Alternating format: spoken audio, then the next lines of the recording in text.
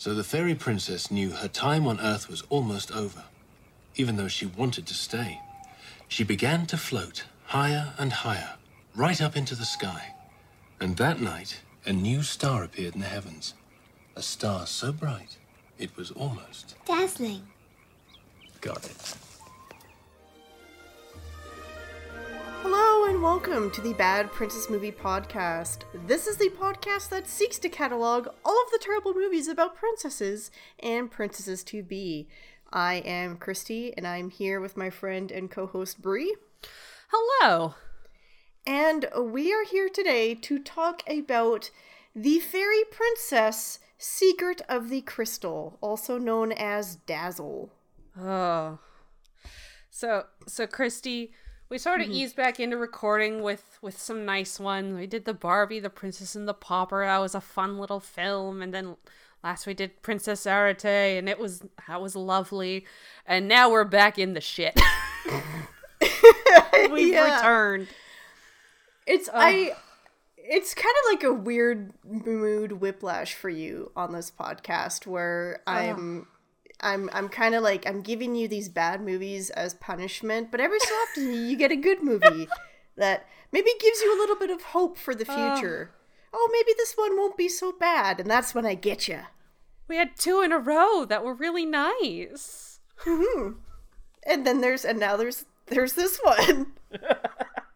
It's when you gotta aim for like the most, like, you lull into a sense of security, comfortable, and then BAM! It definitely kind of helps to make the bad movies that much worse when you can compare them with a nice movie that you enjoy. God. And this also isn't the worst you've ever showed me, but yeah, I think it packs more of a punch because it's it's following 2 good ones. Yeah, we've had it too good for too long. We got to start getting back into the bad ones here. God. To give a bit of history about this movie. So yes, this film, it was originally titled Dazzle, but the edition that I showed Bree, the DVD, has it as The Fairy Princess, Secret of the Crystal. So this one was released in 1999, and it stars Maxwell Caulfield, who was a British actor who, if you are like me, is most notable for his role as Michael in the musical Grease 2. I have never seen Grease 2. So oh my god, Brie. I just saw this, like, Hugh Jackman looking man. I'm like, alright. He's fine, I guess. No. My mom in particular, she loved the original Grease movie, and by extension, she had a lot of fondness for Grease too.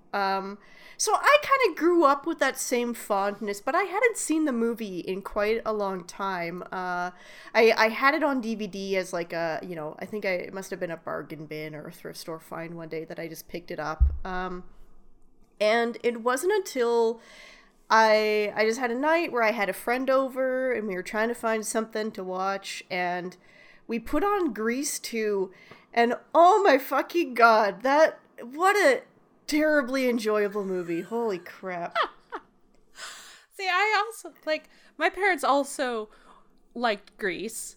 We had, when I was very little, we had like a vinyl record player, and one of the ones that me and my little brothers would always want to, like, put on and dance to was the Grease soundtrack. So I've got fond memories of Grease, but I definitely I saw that there was a Grease 2. I was aware of its existence, but I never sought that one out. I was like, It's you, I think I'm going to have to make you watch Grease 2 at some point. Oh, no.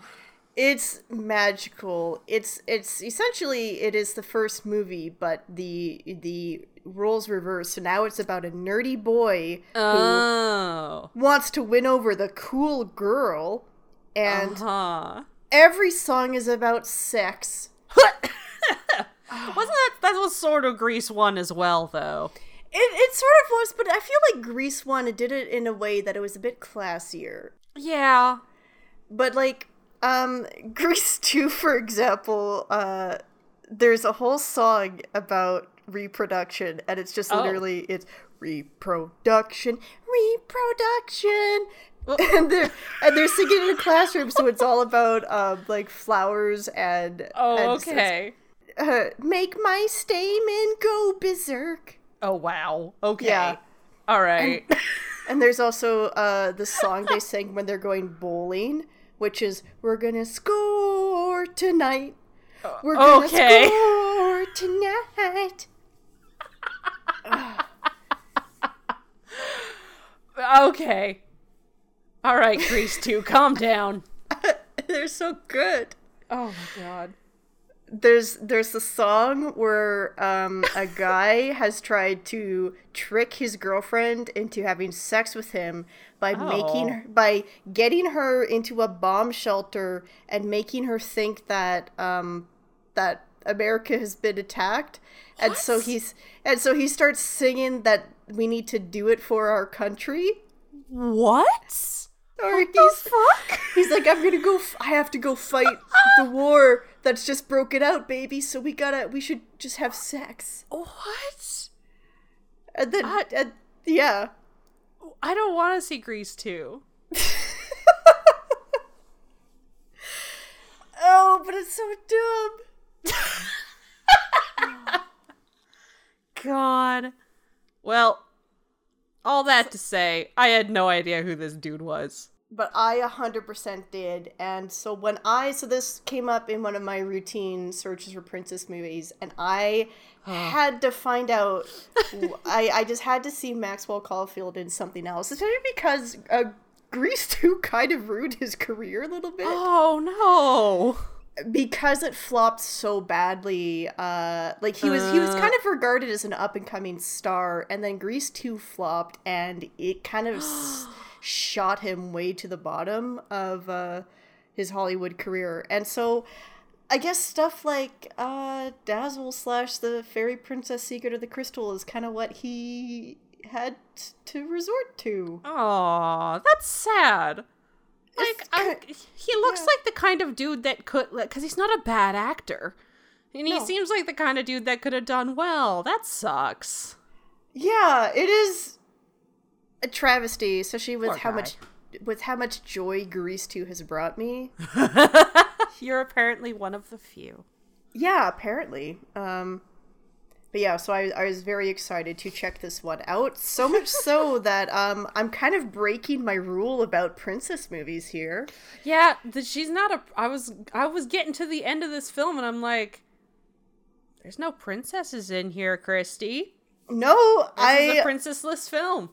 I apologize. This is definitely, although You tricked me. I know. Well, it does tries to trick you. Although the DVD clearly says the fairy princess, she is not a princess. She's just a regular fairy. She's just a fairy. And also, there is no secret about the crystal. No, there's no secrets whatsoever. Yeah. It's all of the title is a lie. Yeah, so this is definitely one of the movies that I am kind of fudging it a bit. That's fine. We've fudged it before and we'll do it again. Yes, exactly. And I think it's worth it to, again, see what Maxwell Caulfield got up to after Grease 2. Yeah. Poor guy. Mm-hmm. But without further ado, I think it is time to go over the summary for Dazzle / The Secret of the Fairy Princess. Or Secret Fairy Princess Secret Bullshit. Secret crystal shit thing. I'm probably gonna refer to it as Dazzle from here on out. Yeah. Fuck the second title. Yeah. Spread your fairy wings, Christy, and take us away on a magical journey. Oh, thank you, Brie. I shall. Oh. That's what fairies sound like, I guess. Oh. But yes, here we go.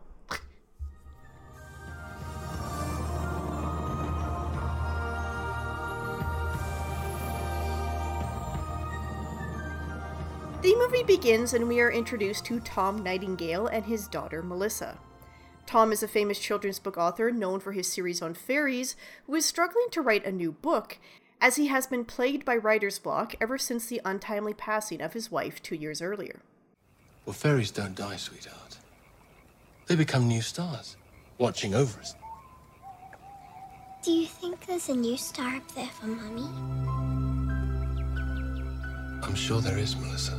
Is that why you sometimes go outside at night and just stare at the sky? Good night, my darling. Unbeknownst to Melissa and Tom, a real-life fairy has been joining their bedtime story sessions. That night, the fairy ends up being chased by Tom's dog through the woods outside his house, and she suddenly ends up colliding head-on with a tree. The fairy falls to the ground unconscious, and she suddenly grows into an adult-sized, naked human woman. The disoriented fairy finds her way to Tom's doorway, passing out in his arms as soon as he opens the door.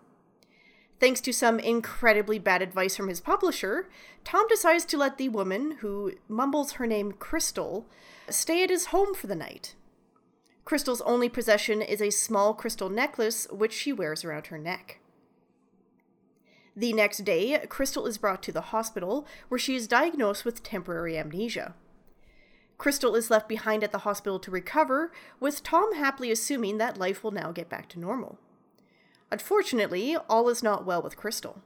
She is visited in her hospital room by the menacing figure named the Collector. I know who you are. You do? They call me the Collector. In exactly 1 week from today, you're mine.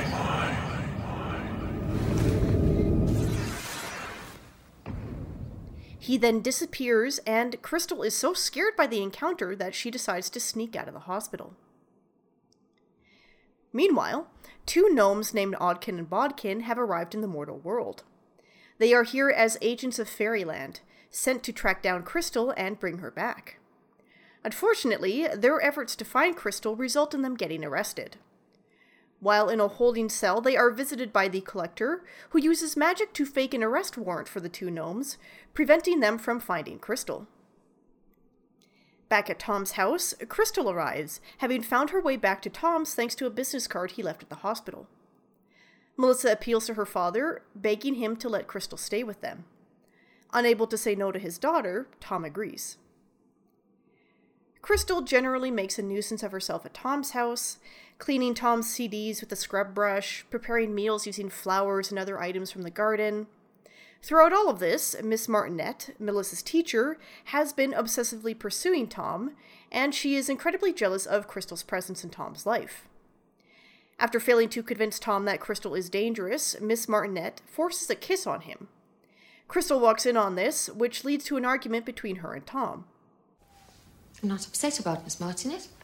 You're not? No, I just assumed it was the custom for single men to fall onto the floor and touch lips with their daughter's teacher in science class. While the argument starts off about the kiss, it becomes an argument about how Tom is locking himself away from the world. Tom angrily yells at Crystal to stay out of his life, and she runs off. Tom pursues her, immediately regretful of his harsh words. He catches up with Crystal, and the conversation turns to Tom's late wife. Crystal mentions that, in a way, she and Tom have the same problem. Crystal can't remember, and Tom can't forget. The 2 fully reconcile, nearly kissing before being interrupted by Tom's car rolling away downhill. The next day, Crystal ends up throwing Tom a surprise party for his birthday. Unfortunately, the party is interrupted by the reappearance of Odkin and Bodkin, who used a bit of magic to clear things up at the police station. They try to escort Crystal away, but in the commotion, Crystal ends up falling and hitting her head on a table. Odkin and Bodkin end up getting arrested again, while Crystal remains unconscious. The next day, Crystal wakes up and reveals that the fall has restored her memories. She reveals to Tom and Melissa that she is indeed a magic fairy, proving her identity with a show of magic, facilitated by her crystal necklace, which is the source of her power. The fun doesn't last for long, however, as Crystal reveals to Tom that, while she would love to stay with him in the mortal world, she has to return to the fairy world by tomorrow night, or the Collector will come for her. Unable to get more detail from Crystal, Tom bails Odkin and Bodkin out of jail to grill them for more information. The Collector. Who is he? Don't even think about it. Nobody stops the Collector. He's a bounty hunter from the world of darkness. When he goes after a missing fairy, he never gives up. Sorry, kid. If Crystal's not back by tomorrow night, and the moon's at its zenith, the Collector will find her and reduce her to essence. And let me tell you, for a fairy, that means death. All hope is not lost, however, as there is apparently a ritual that can be performed to turn a fairy into a mortal. Unfortunately, Odkin and Bodkin don't know how to perform the ritual. Before anything can be done with that, however, Melissa's class is performing a play. Tom tells Crystal that he'll meet her at the school. Meanwhile, Tom stays behind to research the ritual. Tom manages to find a Celtic legend that gives them the instructions they need, including mention that the fairy has to perform a selfless act of love. There is unfortunately a huge downside to the spell. Once a fairy becomes mortal, she not only loses her magic powers, but also her memory. During the play, as part of the performance, Melissa is hoisted up with a rope and pulley, but the rope begins to fray.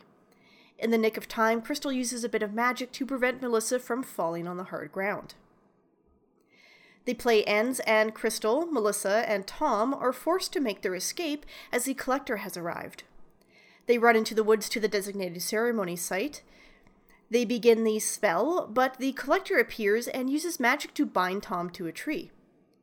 Crystal offers herself up to the Collector, but Melissa tries to intervene. Melissa is still wearing her fairy costume from the play, and so the Collector believes her to be another runaway fairy. He tries to steal Melissa's essence, but Crystal uses her body to shield Melissa from the Collector's magic. Tom breaks free from his bonds and tries to stop the Collector. He's easily thrown off, but it's revealed in the short scuffle that Tom has managed to steal the Collector's own necklace, which apparently he has and was the source of his own power. Tom smashes the pendant, and with that, the Collector is destroyed. Unfortunately, Crystal appears to be dying. She tells Tom to never stop believing, and then she disappears into a cloud of golden dust, which floats off into the night. Sometime later, we cut to Miss Martinet, who, having witnessed Crystal using magic to save Melissa, has seemingly gone mad from the revelation. Rambling about fairies to an empty classroom, Miss Martinet is escorted off the premises by the headmaster, which is witnessed by Tom and Melissa. Tom takes the time to sign his new book for a fan, a book that he wrote based on his experience with Crystal. At this moment, Melissa's new teacher is revealed, and it's Crystal. Her act of love to protect Melissa allowed her to be reborn as a human, and thanks to Odkin and Bodkin's intervention, her memories and magic are still intact. The film ends with Crystal and Tom happily reunited, and more importantly, Odkin and Bodkin congratulating themselves on a job well done.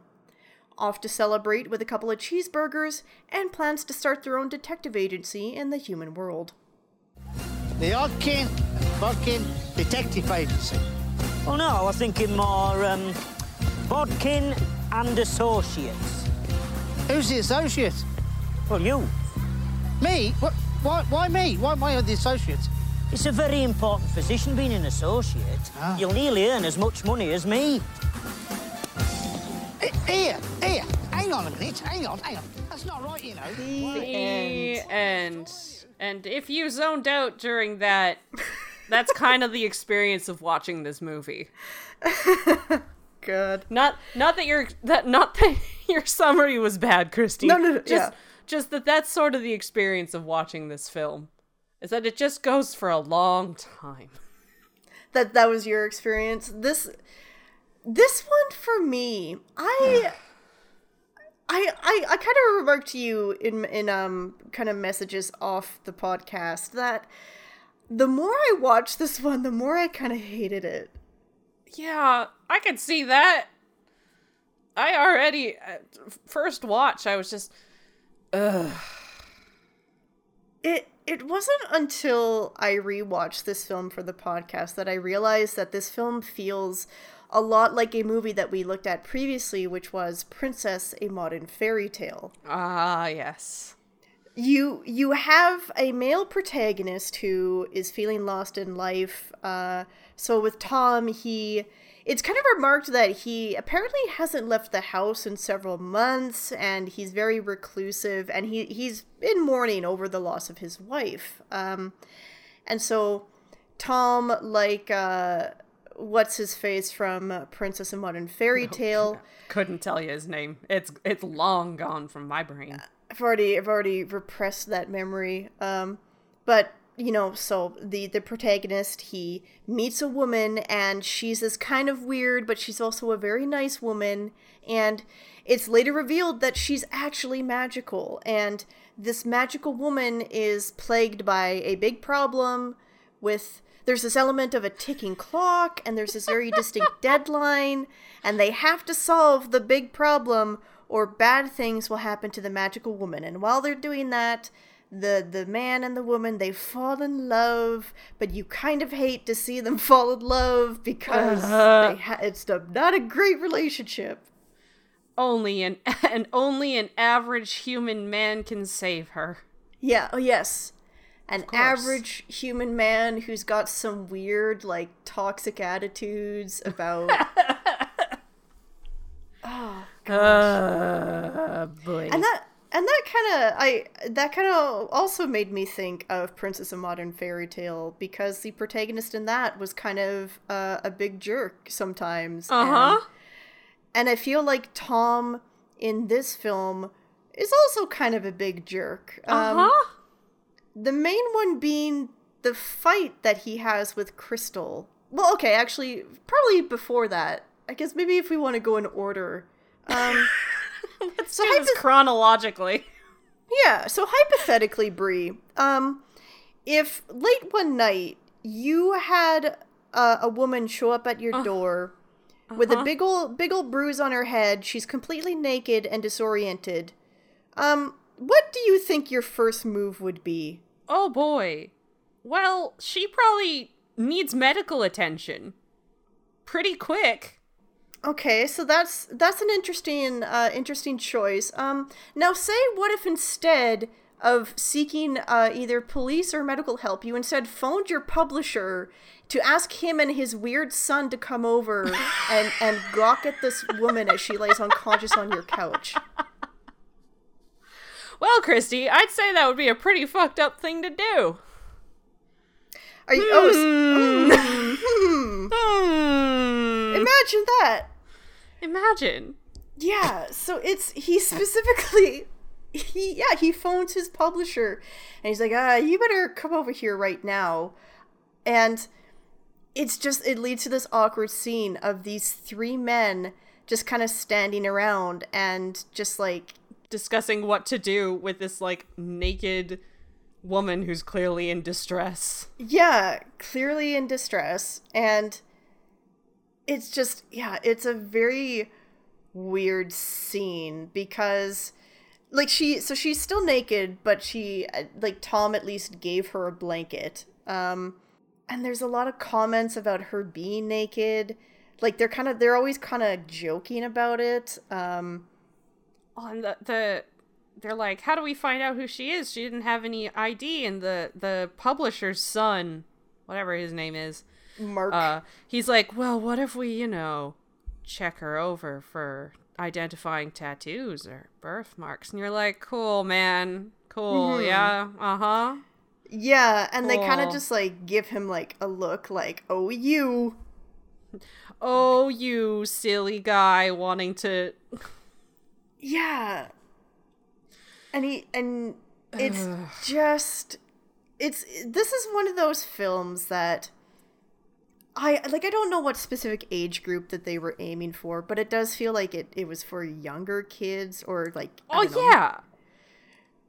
But like, they definitely have some jokes and stuff in there that are not for little kids, but that is definitely the age group that this is supposed to be for. Yeah, and it's just so with that in mind, it's like the movie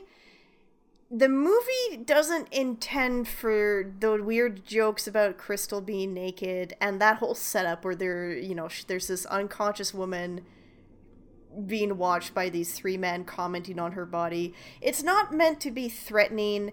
It's supposed to just be like, oh, haha, isn't it funny that he, oh, she's naked and he's a man and he wants to see her naked, and you're just supposed to laugh at it. Yeah. But as an adult woman, it's uncomfortable as shit. Yeah, it was just like, oh, cool. I'm just cringing out of my skin here. Get out of here. There's a couple instances of this was definitely made 22 years ago. Mm-hmm. In this film that I was just like, yeah, movie? Yeah? We're gonna throw this out here? Cool. Yeah, are you cool. talking about the jokes with Odkin and Bodkin's prison mate? Yep. Yeah, especially that.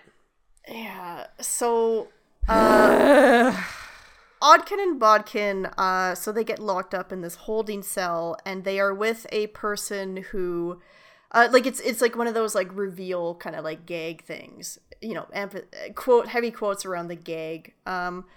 But they're locked up in a holding cell with a person who has a visible beard, who is wearing a robe, some lingerie, and makeup, and this person starts making kissy faces at Odkin and Bodkin, who are uncomfortable, and that's kind of that's the joke. The joke is, ew, gay / trans person. Yeah, like I don't know if they intended for the person in the dress to be a trans woman, a drag queen, or even just a cis man who likes to wear dresses, but regardless, it is very dated, because regardless of how the person in the dress identifies themselves, it's pretty clear that the film just wants you to laugh at them because of how they look. Yeah, the idea is not think about this and who this person could be. It's haha, man in a dress, funny. Mm-hmm.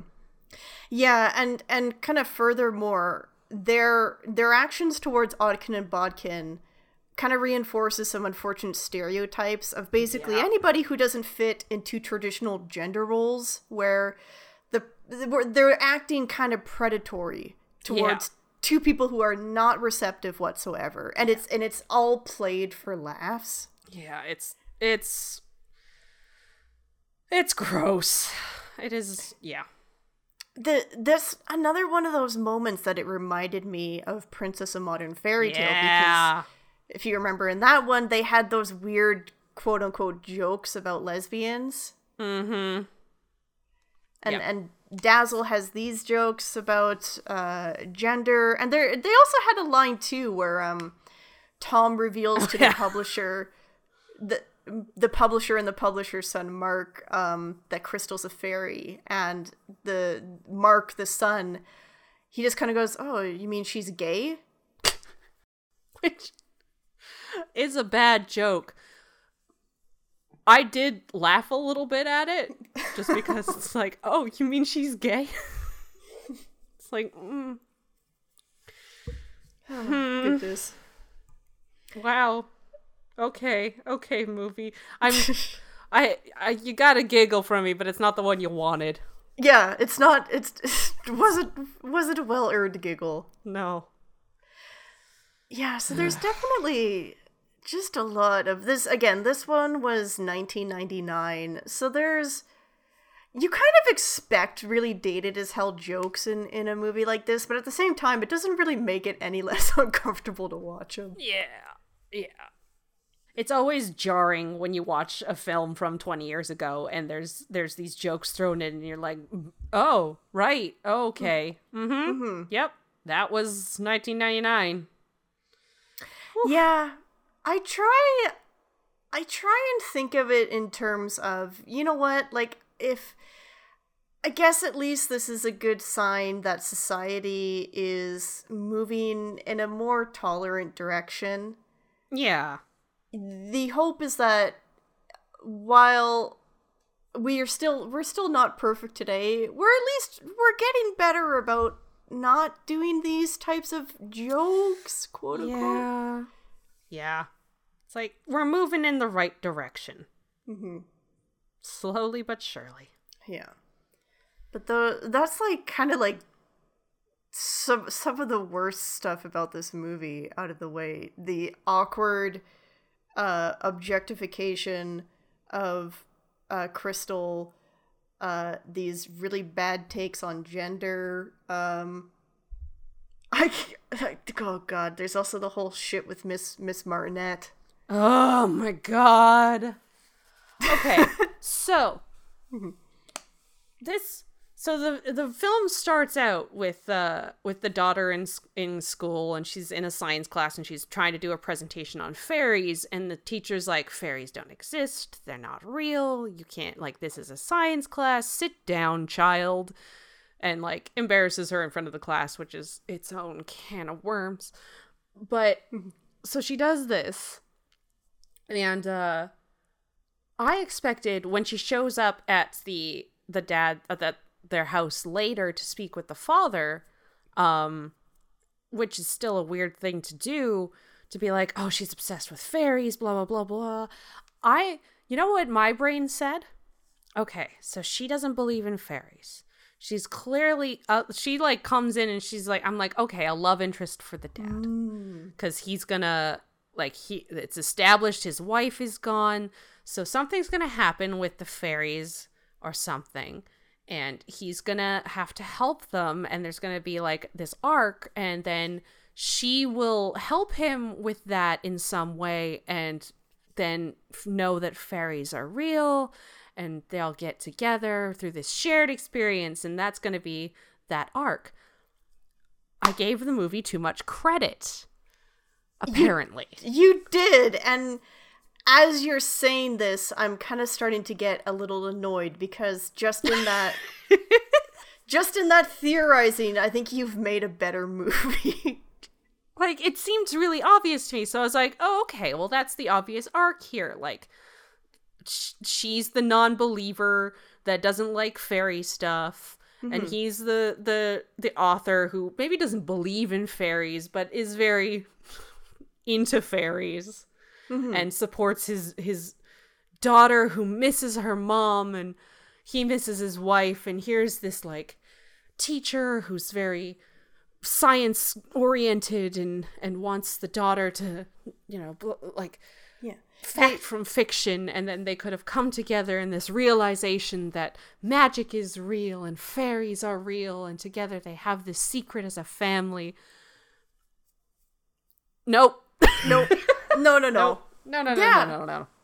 Yeah, and you could have had Crystal just be the person that brings them together, but instead we get this awkward. It's not even a love triangle, because like he's not interested in the teacher at all. No, not at all, and she kind of forces her. Not kind of. She does force herself on him. Yeah, it's gross, and also she's like. She's not interested until she comes back, because she goes to their place, and he's like weirdly hiding all this fairy shit from her. Like, he's like, let's go talk in our office, and then she's like, yeah, I'm here to talk to you about your daughter who is obsessed with fairies, and I think it's unhealthy. And he like opens the door to his office and looks in, and it shows like all of the like posters of the cover art for his novels, which are all fairy related, and he's like, let's not talk in here. And then he's like trying to avoid showing her any of this fairy stuff, and I'm like, sir, you're clearly like an established author that makes your living on writing these children's books featuring fairies. Like, why are you being so weird about this? So cagey about it. It's weird because like, I think what they're going for is that he's embarrassed because he knows he's the reason why his daughter is so obsessed with fairies. But all you would have to do, like, what you would reasonably expect an adult person to do in this situation is to go, oh geez, you know what, I think I know the reason why. I'm an author, I do these books on fairies, I'm afraid Melissa is just you know, she's just a big fan of my work. I apologize. I will speak to her and help her learn that there's science, and then there's, you know, she has to be better about distinguishing between science and the magical stuff. Yeah. It's one of those things where it's like, yeah, look, listen, this is what I've built my career on. This is my whole thing, and she's been raised on this stuff. Melissa is quite young too, so it's kind of understandable. Like, she's just a little kid, and I'm sure, you know, if you had a famous author dad who, I get the impression that Tom is pretty big into fairy stuff. I don't know. I don't think he believes in it. No, it's one of those things where he's probably just like, I like this lore stuff. Like, I like this sort of magical creature, and it's interesting to me, and I like writing stories about it, and I'm good at it, and I make my living making these books. Yeah, and like there's even kind of a few comments about how he bought the house they lived in because the woods out in the back, they have a set of druid stones. Is that a thing? I meant to look it up. Are druid stones a real thing? I assumed they were. I assumed that was like Stonehenge kind of thing. Scotland. Standing stones, stone circles. Okay. Not me Googling things live on pod. But yeah, he calls them druid stones. So it's, you know, he's into that lore stuff. He's into that sort of thing. Yeah, and it's just, it is, that's one of those scenes that make me feel like definitely this was a film meant for children, because it's just a lot of Tom doing weird, goofy stuff to hide the various fairy set dressing he has in his house, because even when they go to the living room, he has a shirt on, and the front of the shirt is plain, but the back of the shirt has some fairy designs on it, and he stands in front of a mirror, and then he realizes that, oh no, the fairy design on my back is visible. Yeah. And which is like a thing that makes no sense to me, because why is the design of your t-shirt on the back where nobody can see it, unless you were trying to set up a scene where the teacher won't notice him wearing a fairy shirt until he turns around or is seen in the mirror. Yeah. Well, I've seen shirts where it's like the front will have like maybe a small design and the back it has the big design. I've definitely seen shirts like that, so that didn't strike me as too odd, but it was very like, okay, that's the gag here. But then he sits down and they're talking in his like living room, and he's got a fairy on his mug that he's drinking coffee out of, and his wind chimes have fairies, and it's like, all right, man, I can't say shit. If someone came into my place, they'd be like, you obviously like owls, because I got owls on everything. And I don't even write books about owls. I just like owls. So it's just like, you know. To be fair, they are pretty sweet. I like owls. They're good. good. So soft, too. I want to pet an owl so bad. I'm still jealous. Yeah, this is me inserting my humble brag to Brie that I got to fucking pet some owls. God damn it. Pet owls. They're so fucking soft, Brie. Oh my god. I'm so mad. One day One day I will gently pat a barn owl. Oh fuck, they were the softest. No! That's my favorite. I love them. That's my favorite owl. I love them so much.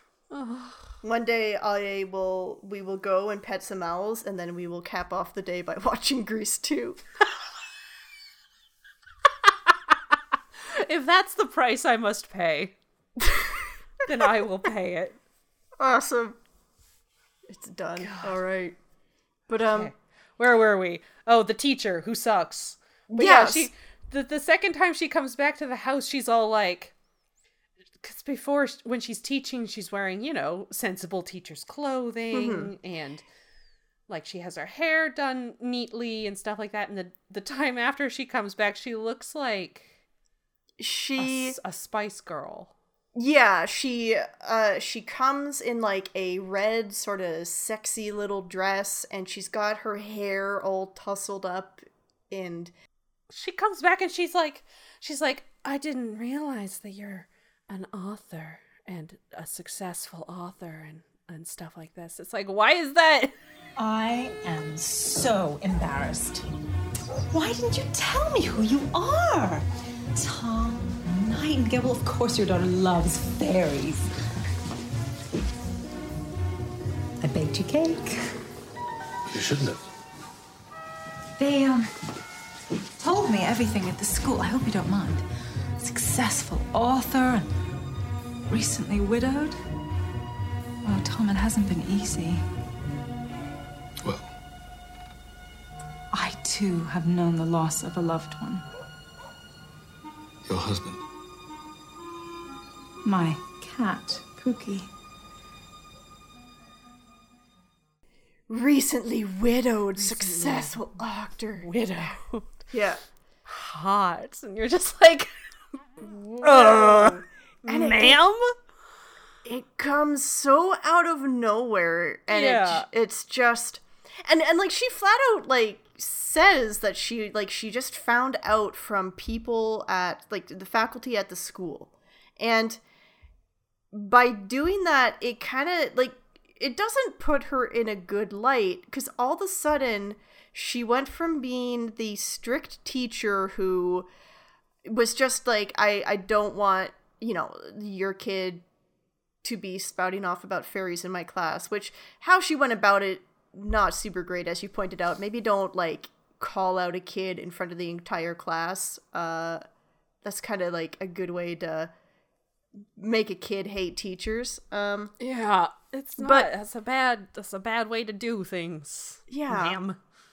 But otherwise, like I could see, like, yeah, like in your little hypothetical, I could definitely see you start her off as like the no nonsense strict teacher, and then you soften her up a bit over the course of the film.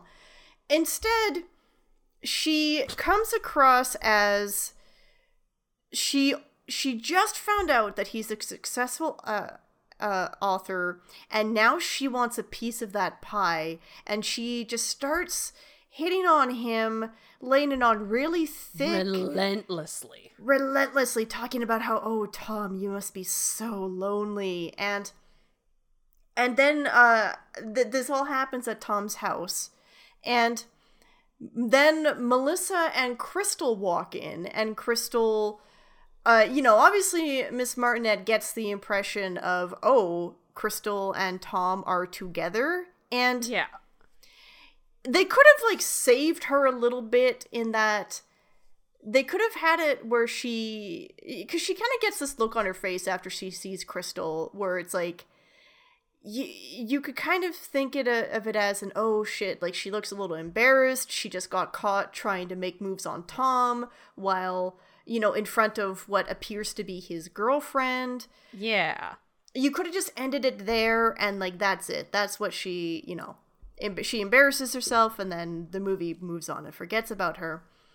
But then we get a later scene at the school when they're rehearsing the play, which first off, this play, They're making these like 6-year-olds do a Midsummer Night's Dream.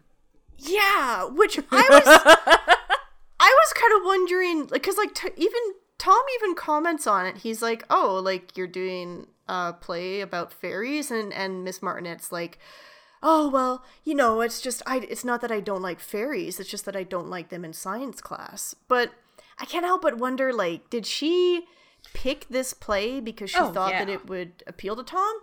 Oh, yeah. Like, that's definitely the impression I got. Like, I don't know what play they were doing before, but now they're doing a Midsummer Night's Dream because it stars fairies. Which is kind of wild, because it's been like, Tom only knows Crystal for about a week. Like this film has a pretty strict timeline. God, yeah, the timeline makes no sense. Yeah, and so that would mean that in like the span of a week, they go from Miss Martinet deciding to set her sights on Tom picking Midsummer Night's Dream as a play, teaching like these like 3rd or 4th graders Shakespeare, and then they do the full performance of the play within a week. Yeah, at the end of the week. Yeah. So that's it's nonsense. Yeah, and that's the thing that made me think like, oh, like was this already predetermined, or no? She's just bum rushing this play out in a week just to try. Maybe it was the play they were already doing. Maybe, but I definitely got the impression from the film that she was just like, fairies, fairies, and you're a writer. It's a fairy play by Shakespeare. Yeah, Shakespeare. But like they're doing the play, and like she sees like Tom and Crystal show up for the rehearsal, and then she's like, Tom, can I speak to you alone? And makes him like, she does this weird thing where she brings him into her classroom, and he sits down on one of the kids' tables because they're built for like child. 6-year-olds, and she's like, she gives him a look, and he's like, okay, and then like sits in this tiny little chair, and she's like, that's better, and like starts like writing on the blackboard like, Crystal is what I want to talk to you about today. How long have you known her? 4 days. And then writes that on the chalkboard like she's giving him some kind of, it's like a weird, it's a weird sequence. And again, this comes after the scene where she sees Tom and Crystal, and she gets that look of embarrassment on her face, and it's like, again, you could have just left it there. But now you're bringing it into the territory of like obsessive stalker who wants to break up a guy, and they're not officially dating at this point, but she thinks that they are. So in her mind, she's like, I gotta split these two up so that I could have Tom all to myself. And yeah, so she writes on the chalkboard, she comes up with this equation. Crystal plus amnesia plus nude plus police divided by 4 equals... danger! Tom, danger. So you can tell this woman is really into science and facts and math. Yeah. Well, and she finishes this up by telling Tom that his presumed relationship with Crystal won't last, and that he needs someone stable. And then... someone who can teach him about Shakespeare. You're like... yeah. Ma'am? Like, what the fuck? Jesus Christ. And then, so she forces a kiss on him, which, because she has just asked this grown man to sit in a wee child's desk, she, like, the weight of her leaning in and him completely, like, demolishes the desk. So she ends up on top of him on the floor, and she's still, like, trying to make out with him, and that's that. And that's the point that Crystal walks in. And so she sees Tom and Miss Martinet lying on the floor, like in what appears to be full, like, making out position. So then we get the nice, misunderstanding story beat where she thinks that he's in love with this, or making out with his teacher, whatever, even though she loves him after 4 days. Yeah, which that, to like take a sidestep from the Miss Martinet creepiness, their whole argument is so uncomfortable. Because it's so weird. They've known each other for 4 days. And she's like, I don't know. She's clearly, because she's a fairy, she doesn't know how human stuff works. So she's like cooking with flowers, and she's clearly like, okay. She also doesn't know she's a fairy.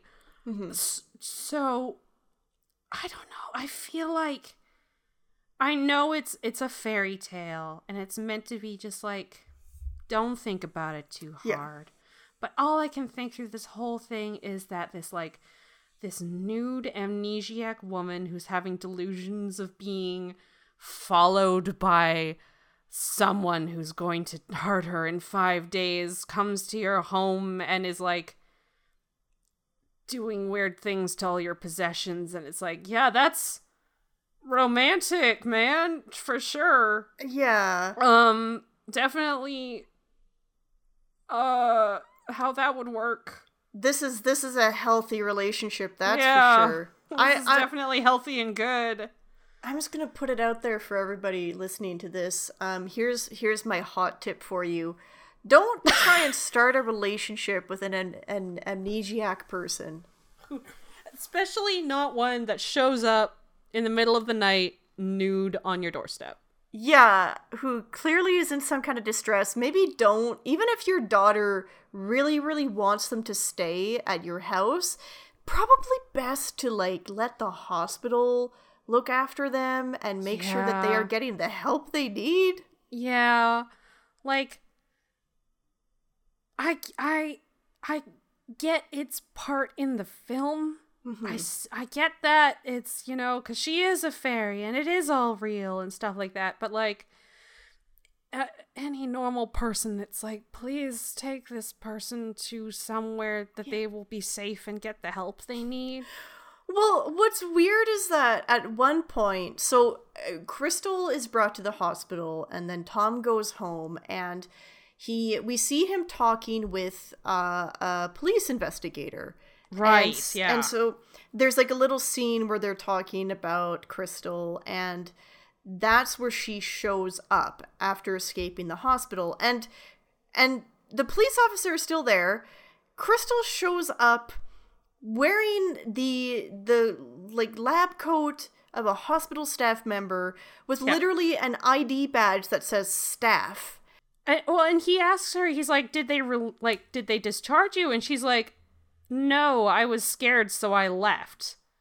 Which is not, like... Yeah, it's not... You've snuck out of the hospital. Yeah, the hospital where the doctor was specifically told Tom, we want to keep you here so that we could watch out for her. Yeah. And this scene happens in front of the police investigator who, I guess, is just like... fine with Tom letting her stay there because he just leaves. He just leaves. He's just like, well, your problem now, I guess. Yeah. Like, peace out. Sir, this is no? Yeah. I don't know this woman. Like, no. Why are you leaving her in my house? Well, when she clearly needs to be in a hospital. Yeah, especially because, like, a few people kind of make comments, too, that they think that there's a chance that Crystal is just an obsessive fan of Tom's, which... Yeah. If you actually thought that, why would you allow this situation where she is now living with Tom and his young daughter? You know, it's fucking weird. Yeah. Like, yeah, because that's what the police inspector says. He's like, what if she's just, like, an obsessed fan? Yeah. And then he just leaves her there. Like, okay, thanks for your help, officer. Thanks, officer. Cool. Good job. Bye. Bye. Yeah, so their relationship, not super great. The fight that they have just makes it worse because... Oh, God. Yeah, so Crystal is upset about the thing with Miss Martinet, and... like, she specifically cites that it's pretty scummy to apparently make out with your daughter's teacher in the school classroom. And at first, you're kind of on Tom's side, because you know that he didn't want the kiss. Yeah.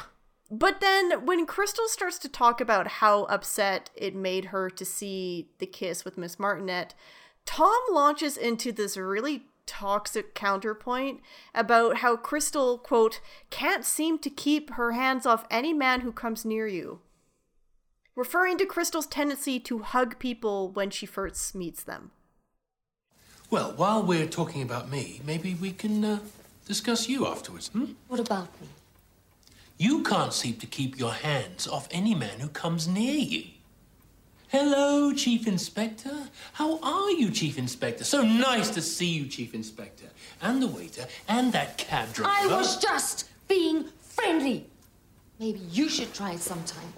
Yeah, and it's shown. It's like, it's not just men. When she first meets Mrs. Martinet at when she's at the house, she also gives her a hug. Like, Yeah.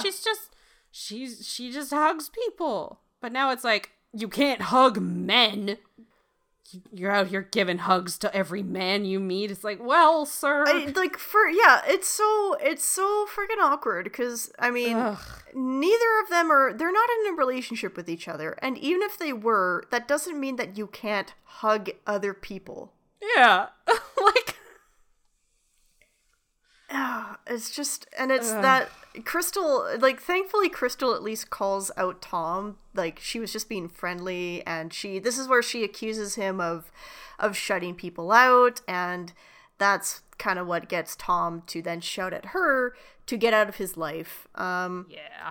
So Crystal runs off into the woods. Well, actually, she steals Tom's car, which was a weird touch. Oh, yeah. I don't know why. Yeah. She steals She doesn't Tom's... go very far. No. Steals Tom's car and then just drives a little ways down to this little bridge, I guess, that's just near his property. And that's where they have... It's so weird because this is like the scene where they would apologize, especially Tom should apologize, like, sorry that I was, like, yelling at you for hugging people. That was a dick move on my part.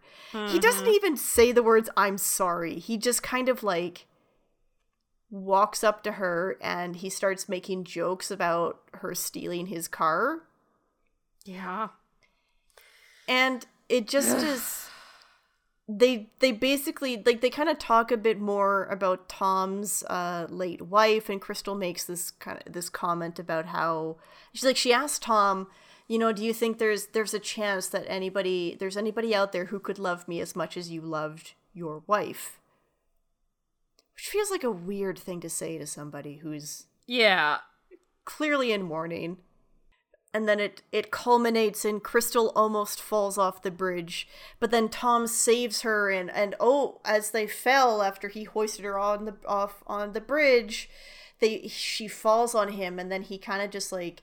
There's a moment where they're about to kiss, and he starts, like, rubbing her shoulders. But then they get interrupted because the parking brake on the car wasn't set. And it rolls. Yeah, and it rolls, and they just kind of laugh, and then it's like, I guess they're together now. I guess that's how relationship work.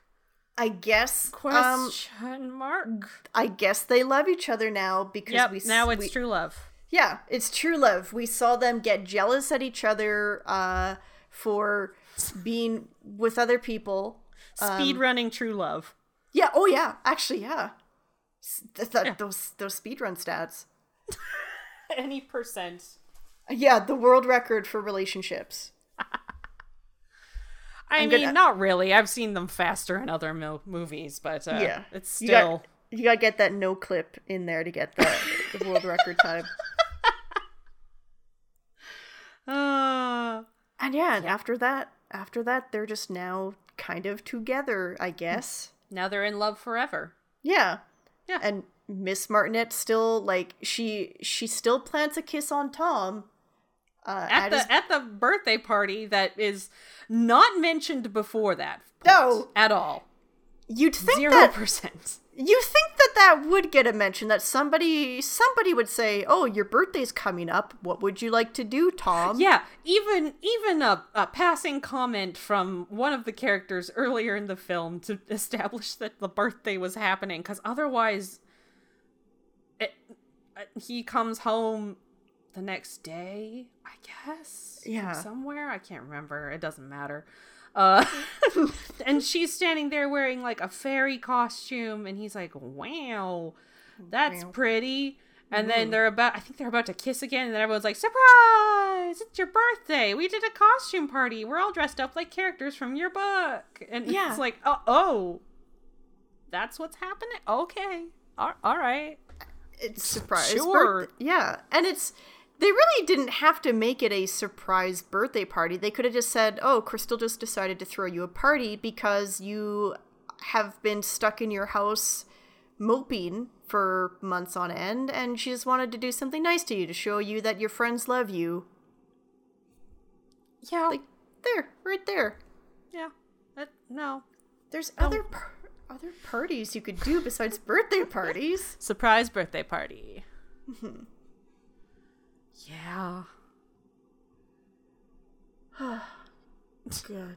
What do you think about the ending with Miss Martinet apparently going? Oh my god, it's weird. I hate that. I just everything about her makes me upset. Yeah, and like the whole like she saw a fairy do magic, so now she's clearly lost her mind and needs to get taken away. Yeah, loses her job.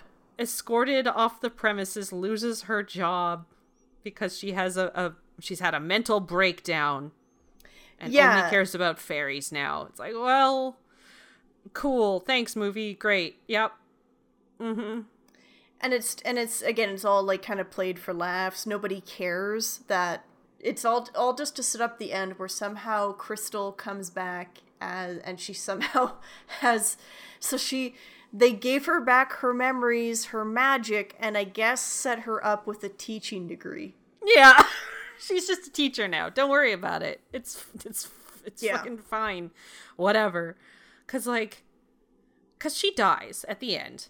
And there's like this line at the beginning when he's reading a book that he wrote to his daughter about how like fairies don't die, they turn into stars. Mm-hmm. So, like, Crystal, air quotes, dies after the average human man destroys the Collector. She dies from protecting Melissa, and she floats up and turns into a star. You're like, oh, okay. All right. And then she just shows up again. No, she's fine. Don't worry about it. She's back. Fine. She's back. She's fine. She's a human with magic still. Yeah. And a teaching degree. Mm-hmm. And now she's the teacher at the school, and you can live happily ever after. Don't worry about it. Yeah. Oh, okay. Okay. That was real easy, which, like, to be fair, I can kind of understand the spell worked, she gets to come back as a human. That I could buy. I could even kind of buy the Odkin and Bodkin, give her back her memories. Like, it's kind of a stretch, but it's like, okay, it's a kid's movie. I guess, why not? Why do they give her back her magic? What is she gonna do with that now? Like, is she technically still a fairy? Like, did they just bring her back as a fairy, and I missed a line, or no? I'm pretty sure that it was the spell that she is now immortal, but yeah, it's just that they let her keep her magic for some reason. We don't even see her using her magic at the end of the film. It's not like she really would need it for anything. I guess I don't know. Odkin and Bodkin were just like, you know what? Fuck it. Honestly. Let's just go get some fucking cheeseburgers. Yeah, they're the most relatable characters in this movie. Honestly, best part of the movie in general. Like, not for all of it. There's definitely some shitty things from Odkin and Bodkin too, but like overall. Yeah, so we could probably go into them a little bit. So Odkin and Bodkin are, they're like garden gnomes sent from Fairy World that are also somehow the garden gnomes that are in Tom's front yard. I assumed that they were sent from Fairy World and just sort of manifested via the gnomes. Okay. I could be wrong. I don't know. That's what my brain told me. Yeah, that would make some sense. While looking for sense, yeah. But so they are played by two little people actors, and as a result, there are like some kind of weird jokes that I don't know. They feel a little weird to me. Where they're like they feel the need to like make jokes about their height. Which, I don't know, kind of feels unnecessary. Yeah, but again, we look at the time frame. Yeah. Not jokes that would fly these days, but... Well, yeah, they just feel like they're so, like... You know, like they're in the holding cell, and the collector fakes a arrest warrant for the both of them, and so it prints out on the police fax machine, and I think we've all kind of seen the stereotypical like mugshot lineup where they're in front of the height chart so you could see the numbers beside them. Yeah. And so the fax prints out, and the picture of Odkin and Bodkin, the photo that is on the fax is like, you can just kind of barely see their heads at the very bottom of the picture frame, because of course they're small, and so that's the joke, is that you got to show how small they are against the height chart. The joke is that they're small. Mm-hmm. The joke is that they are shorter than the camera would pick. So it's just yeah. It just feels like a little, like, it's kind of lazy. Yeah. I think otherwise, though, like, the movie does, like, treat them, like, pretty respectfully. Or at least other characters do. Yeah. I guess is a better way to put it. The movie itself, the invisible hand of the writer, maybe not so much. Yeah. Yeah. They are at least helpful to Tom. And, like, they aren't here as bad guys. They do want Crystal to be happy and safe is the main thing. Yeah, because they know that if they can't find her, then the collector will get her. Mm-hmm. Which just... Side tangent. Yes. This fucking guy just apparently has free roam of, like, the mortal realm. And, like, there's apparently some kind of weird agreement that a fairy can only stay there for 5 days, or else he has just, like, unrestricted access to just kill them, essentially. Yeah. Like, to murder a fairy. And they're like, he's from the dark forces. And you're like, I don't know what that means. Yeah, but, like, the devil? The devil's... Like, the underworld? Yeah. Like the lower planes of existence. Like, what are you talking about? The collector is honestly, like, probably one of the better things about this movie, because he is, like, he's played so cartoonishly. Oh, it's so silly. I should mention, so I haven't seen Lost, Brie. I don't know if you have, but I have not. So the guy that plays the collector, his name is Jeff Fahey, and he went on to play the character Frank Lapidus in Lost. Oh, wow. Oh, my God. Well, I mean, good for him. Yeah. Moving up. I hope he had a better hair situation in Lost. Oh, my God, the wig on this man. I love the wig in this. So bad. It's so bad. And it's so like it's like darkish, and then there's like streaks of white, but the white looks like it was like, you know, at Halloween when you go to Spirit Halloween. Yeah. And you pick up like this spray can of hair paint that you just sort of spray in for the night. Yeah. That's what they did to this man's wig.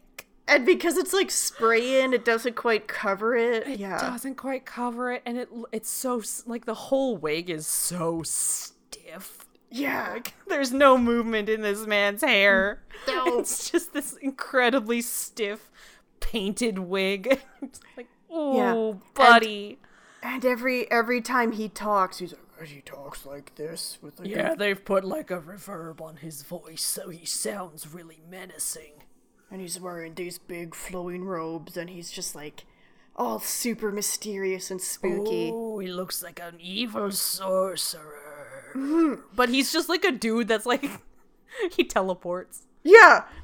So we see, at one point in the film, we see an example of what the collector will do once Crystal's time is up. So he runs across another fairy who's overstayed her time in the human world. She's just like apparently working as a janitor somewhere. Yeah. Like, she's just a woman who is just like a pretty blonde lady who's working as a janitor. Yeah, just trying to live her life. Yeah. And the collector comes after her, and so we see him using magic to capture her essence in a bottle, which is great because we see the collector. He has many bottles. He's got a collection, so many. And they're all filled with spirits of fairies. And what I love is that he has one, and it literally has Crystal's name written on it. He's printed out a nice little label for it already. Yeah. Oh, he's so with, beautiful calligraphy that he clearly would have to just sit somewhere and do. Yeah, he's so ready for it. And there's a great moment. So he collects this fairy's essence, and he's kind of he has this moment where he's looking at all of his bottles, and he's looking at the one with Crystal's name on it. And you don't really get a good sense of where he is. Because where is he? This is the thing, is that, so at first, you're seeing him and his bottles, and the background's all out of focus, and then all of a sudden a security guard walks in the room, so it turns out that he's in some random-ass building, and he just decided he's just crouched on the ground around his bottles, because he just wanted to take a second to look at him, I guess. Yeah, well, I'd have to imagine he has some kind of, lair? Maybe. Some kind of place that he lives? But he didn't go back there with his ability to teleport that he apparently has. He just went to, some random-ass building and pulled out all his bottles and set up a bunch of candles? Yeah, which I love that moment, is that there's all these candles around, and it's very clear this is not, this is not a feature of this building. These candles are not normally there, especially because they're all lit, and he gets up. It almost looks like a little factory, or where they would, because there's big vats and stuff like that. Yeah. I don't know what they make there. It looks like a manufacturing something, and which, first off, it's great because the security guard comes in and he's like, "Who the hell are you?" And then the collector makes he tries to do his best spooky face. Oh, it's so spooky. It's so spooky, and you know it's spooky because there's a big green light that comes on. Oh, it's so goofy. And so the security guard gets scared off because it's a kid's movie. Spooky. Yeah. Spooky. And so then the collector gets up to go and leave, and then he dramatically stops to pause, and then so he could do a swoosh hand movement to dramatically extinguish all the candles. All the candles go out. Looks so cool. So spooky. Oh my god, what an evil man. He's so dark and evil. And nobody knows. There's no way you could possibly ever defeat the collector except if you just steal his necklace and smash it. Yeah. His necklace that nobody even mentioned he had. Well, because we know that fairies have the necklace that are the source of their power. But I assumed he was not a fairy. Yeah. Because he's a collector from the dark side. Maybe they meant the unseelie court of the Fae, so he is a fairy and is the one that makes sure that none of the Seelie court, which would be the pretty little blonde fairies, can stay in the mortal world too long. Maybe I'm reading way too much into this, and he's just a demon man that also had a pendant that no one talked about. Yeah, that, maybe.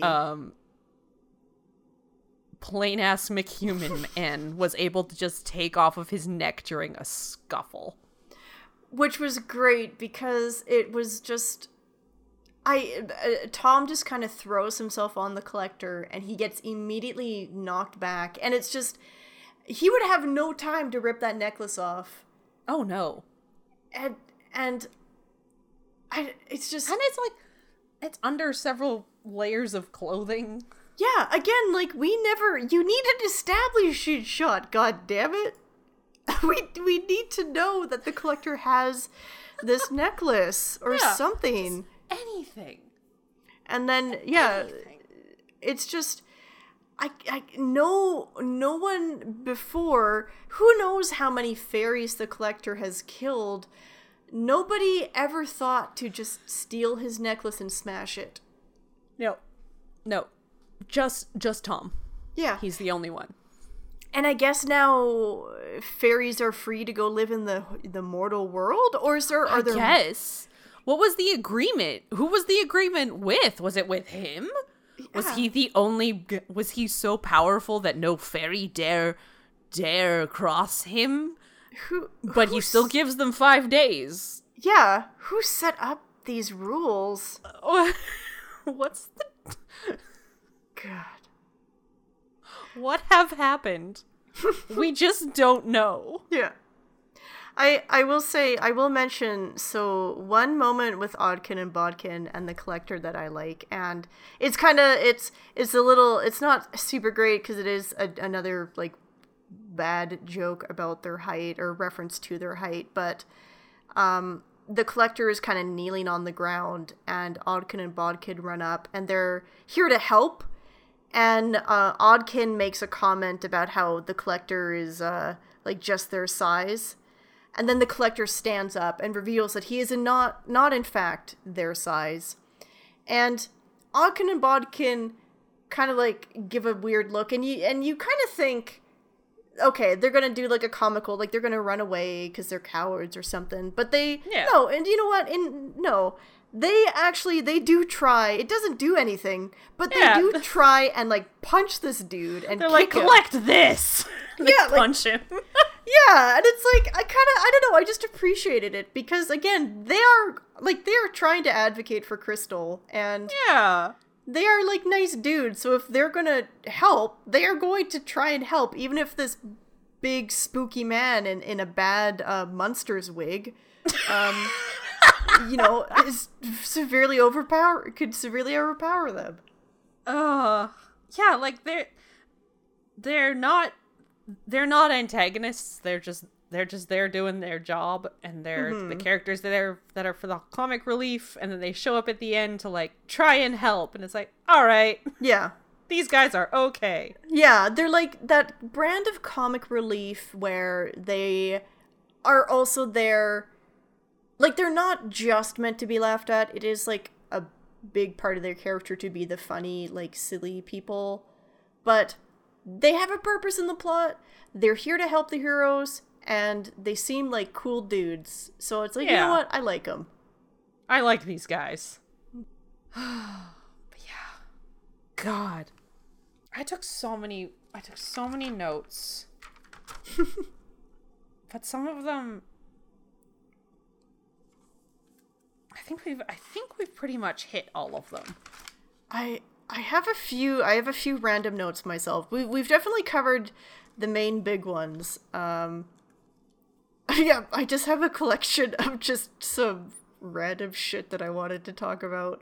First off, why the fuck are there children manning the fly ropes at the play? I also was just looking at my note on that.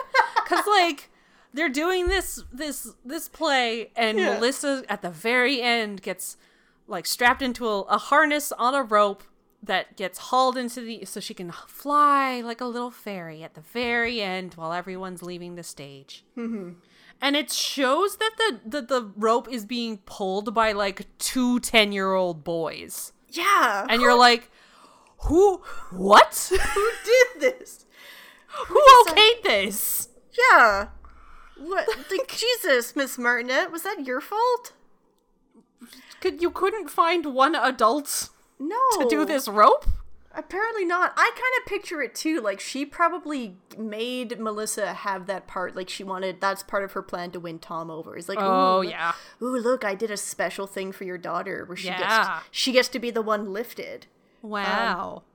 Aren't I cool? You should make out with me. She also is playing Peas Blossom. She's not playing, like, the queen. No. She's playing Peas Blossom, which is another fairy. But not, like, she's not playing one of the main characters. No. But she's the one that gets to fly at the end. Yeah. Again, it's just... I guess her audition wasn't good enough to be the queen of the fairies.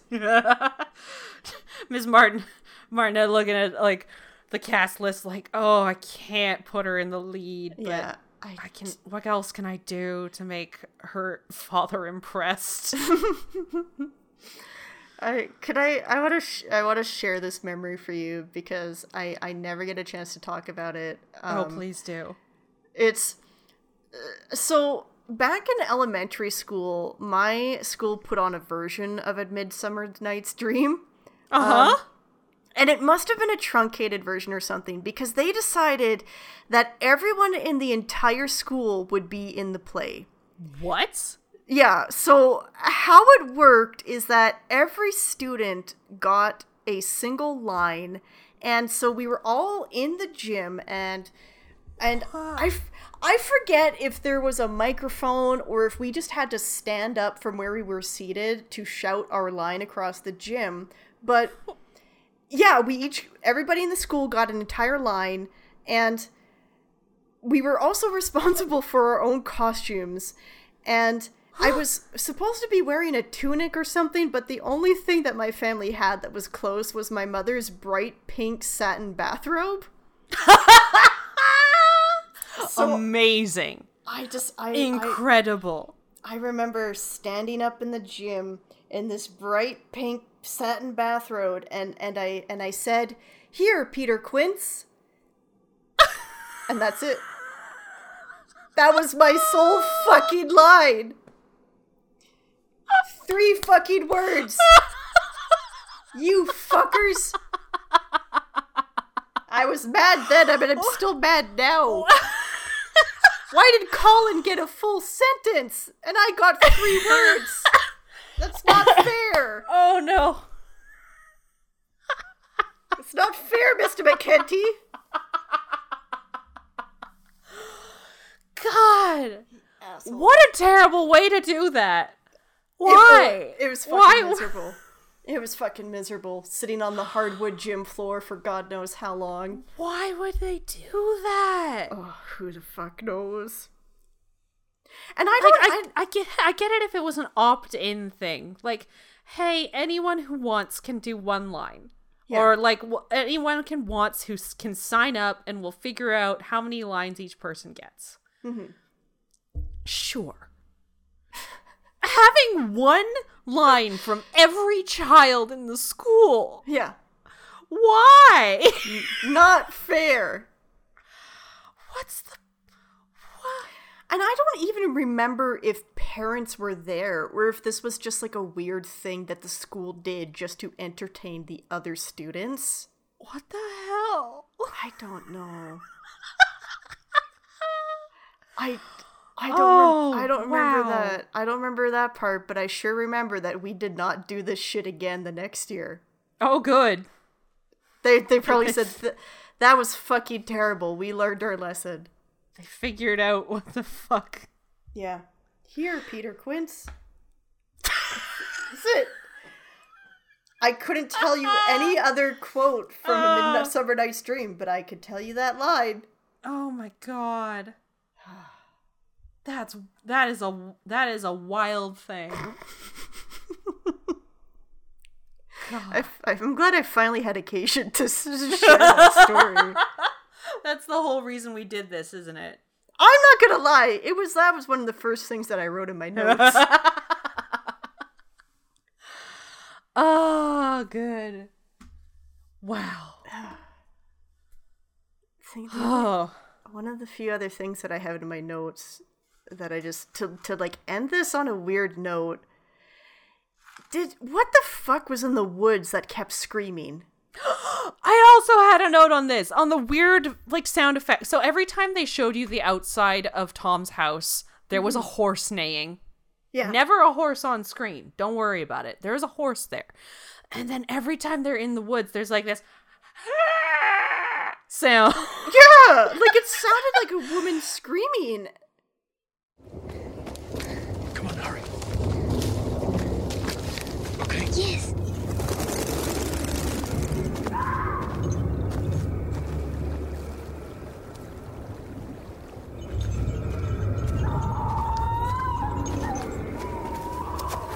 And I think what it is have you ever heard a fox screaming?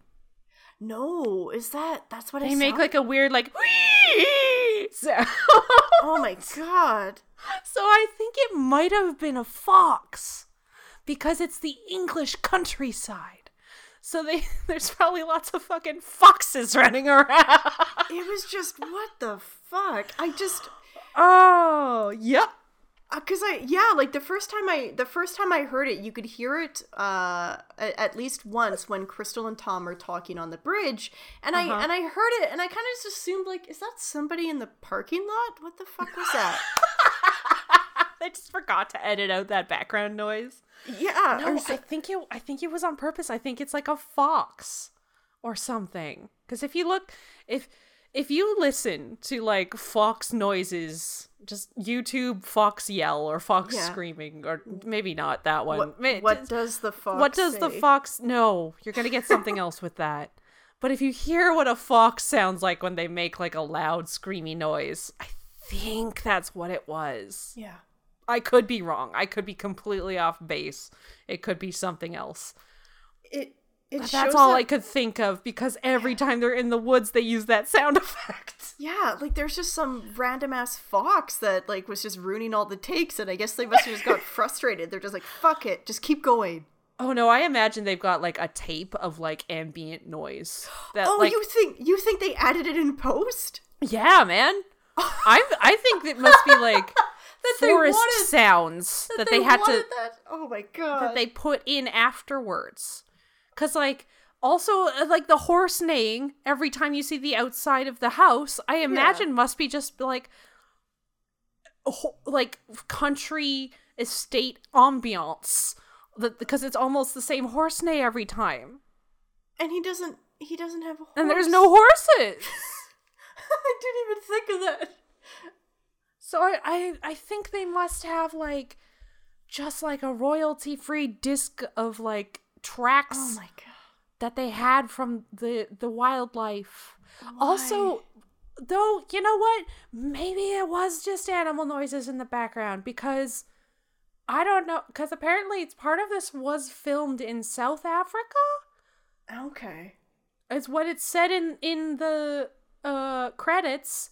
So maybe there's some kind of creatures that hang out and live in the forests of South Africa. It was just, it was so weird.